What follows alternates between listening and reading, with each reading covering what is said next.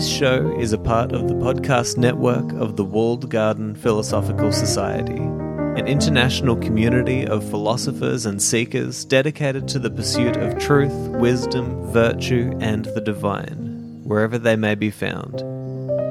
To find out more, go to thewalledgarden.com. Hey there, welcome to another episode of my series on Seneca's writings.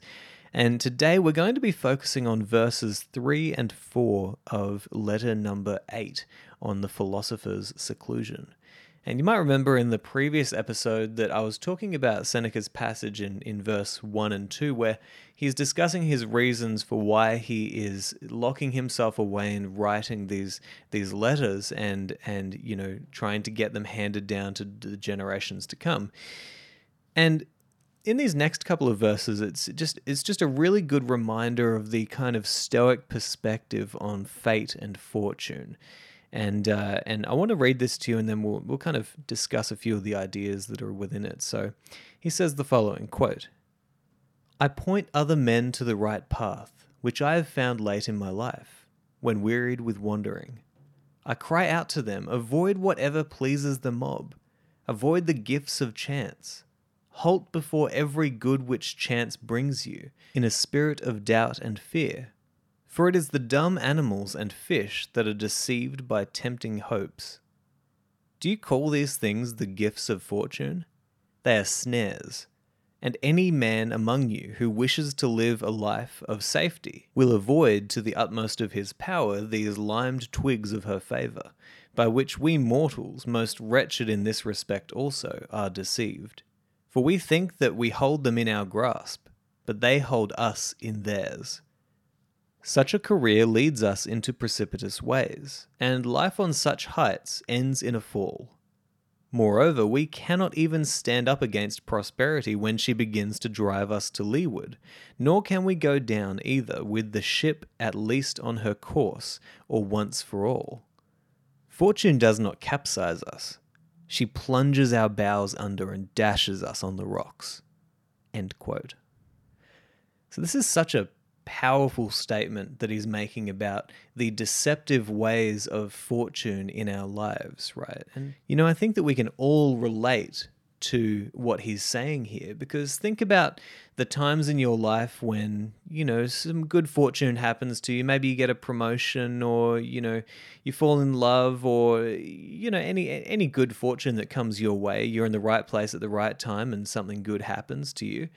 It's very easy to associate those happy feelings that you get from those moments with something that is going to last, something that is going to stick around with you. But before long, fortune comes along and decides to take away those things that you got, or throw a roadblock in your way that you didn't see coming, and all of a sudden you think, well, crap, what is going to last here? Because I was happy yesterday, I'm angry today, and then I'm going to be happy tomorrow, and I'm going to be angry the next day, because we're almost in this yo-yo pattern. Seneca talks about, being moved to the heights, and it's dangerous at those heights, because the higher you climb, the farther you have to fall. And so the idea that the Stoics were trying to figure out is, how do you get away from believing in the deceptions of fortune and fate?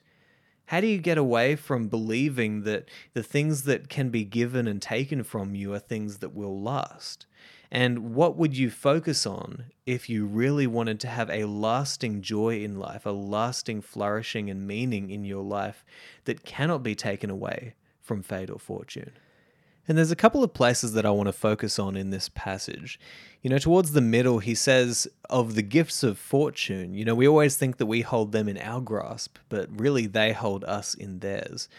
And I think that is such a wise understanding right there, which is, let's say you get a new car or something nice comes your way, you get a beautiful gift and you get that beautiful happy feeling, oh, look, I've just got this beautiful gift. And you could say that that's fortune, whether you worked for it or not, you're in the fortunate position where something came your way that was nice and gave you good feelings. Now, it's very easy for us to think that we own those things, the Stoics talked about all this all the time, which was, stop thinking that you own the things that are external to your soul. You don't own them. They're not yours to keep, and they can and will be taken away from you. And if you think that you own them, then when they are taken away from you, then you're going to be all the more worried and frustrated and anxious and angry at life because you didn't understand what the rules of this game were, right? The rules of the game is that fortune and fate, they get to come along and give you things, but they also get to take them away whenever they please. And so what you want is a firm foundation upon which to build your meaning and your happiness and your flourishing in your life.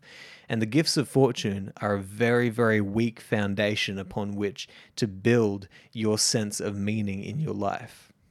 And there's a point in this letter where Seneca says that, dumb animals and fish are the ones that are deceived by tempting hopes.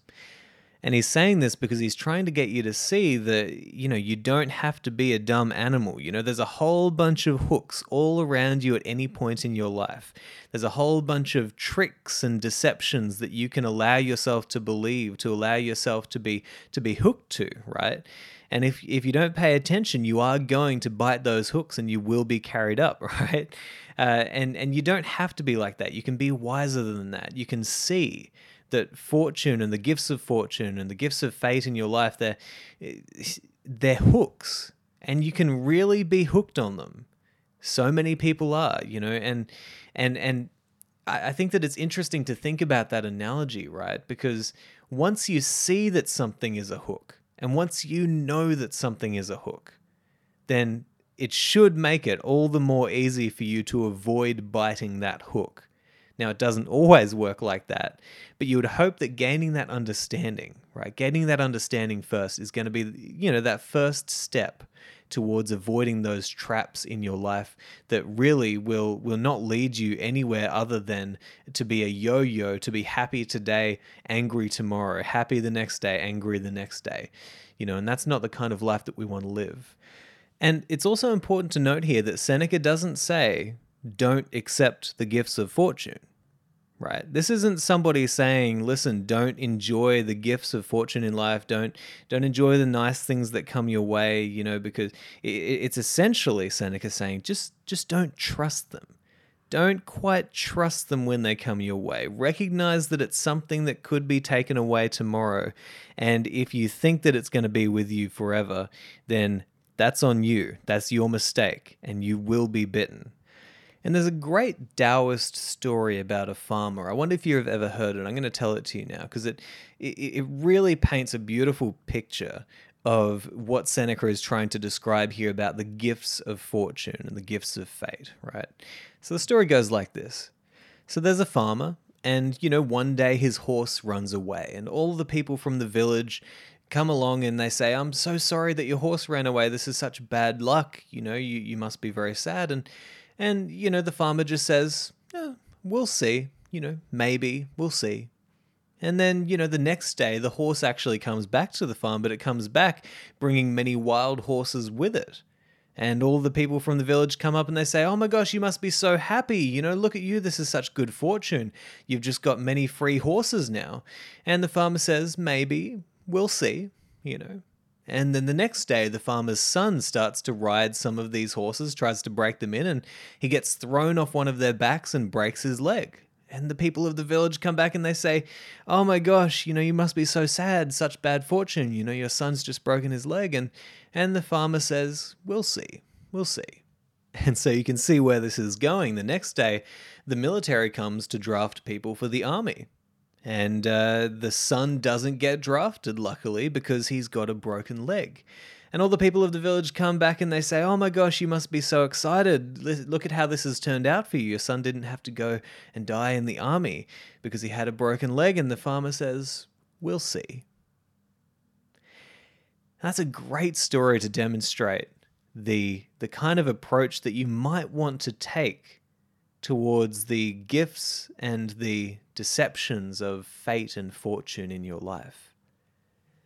Things are always going to come along and happen to you in your life. And when those things happen, you're going to be tempted to make up a story about exactly what it means that they have happened.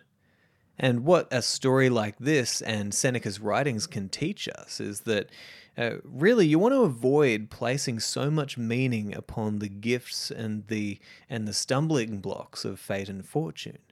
Because only time can tell what it actually means for you. Only time can tell whether those things that happened to you were good or bad.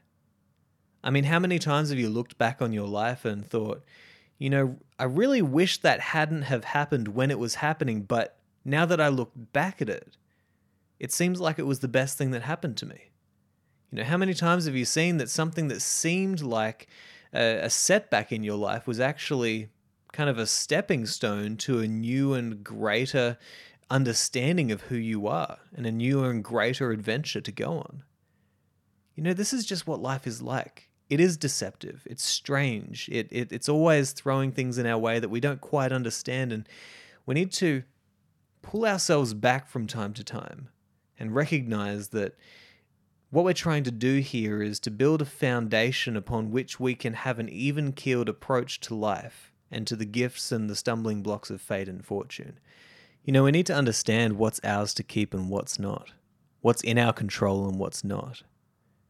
And so that's where, something like Stoicism comes in here, and you find so much value in a philosophy like this because it wakes you up to the truths of the existence that we're living. So I think I'll leave it there. I hope there's a lot in this episode for you to take away and think about, and I'll look forward to talking to you next time.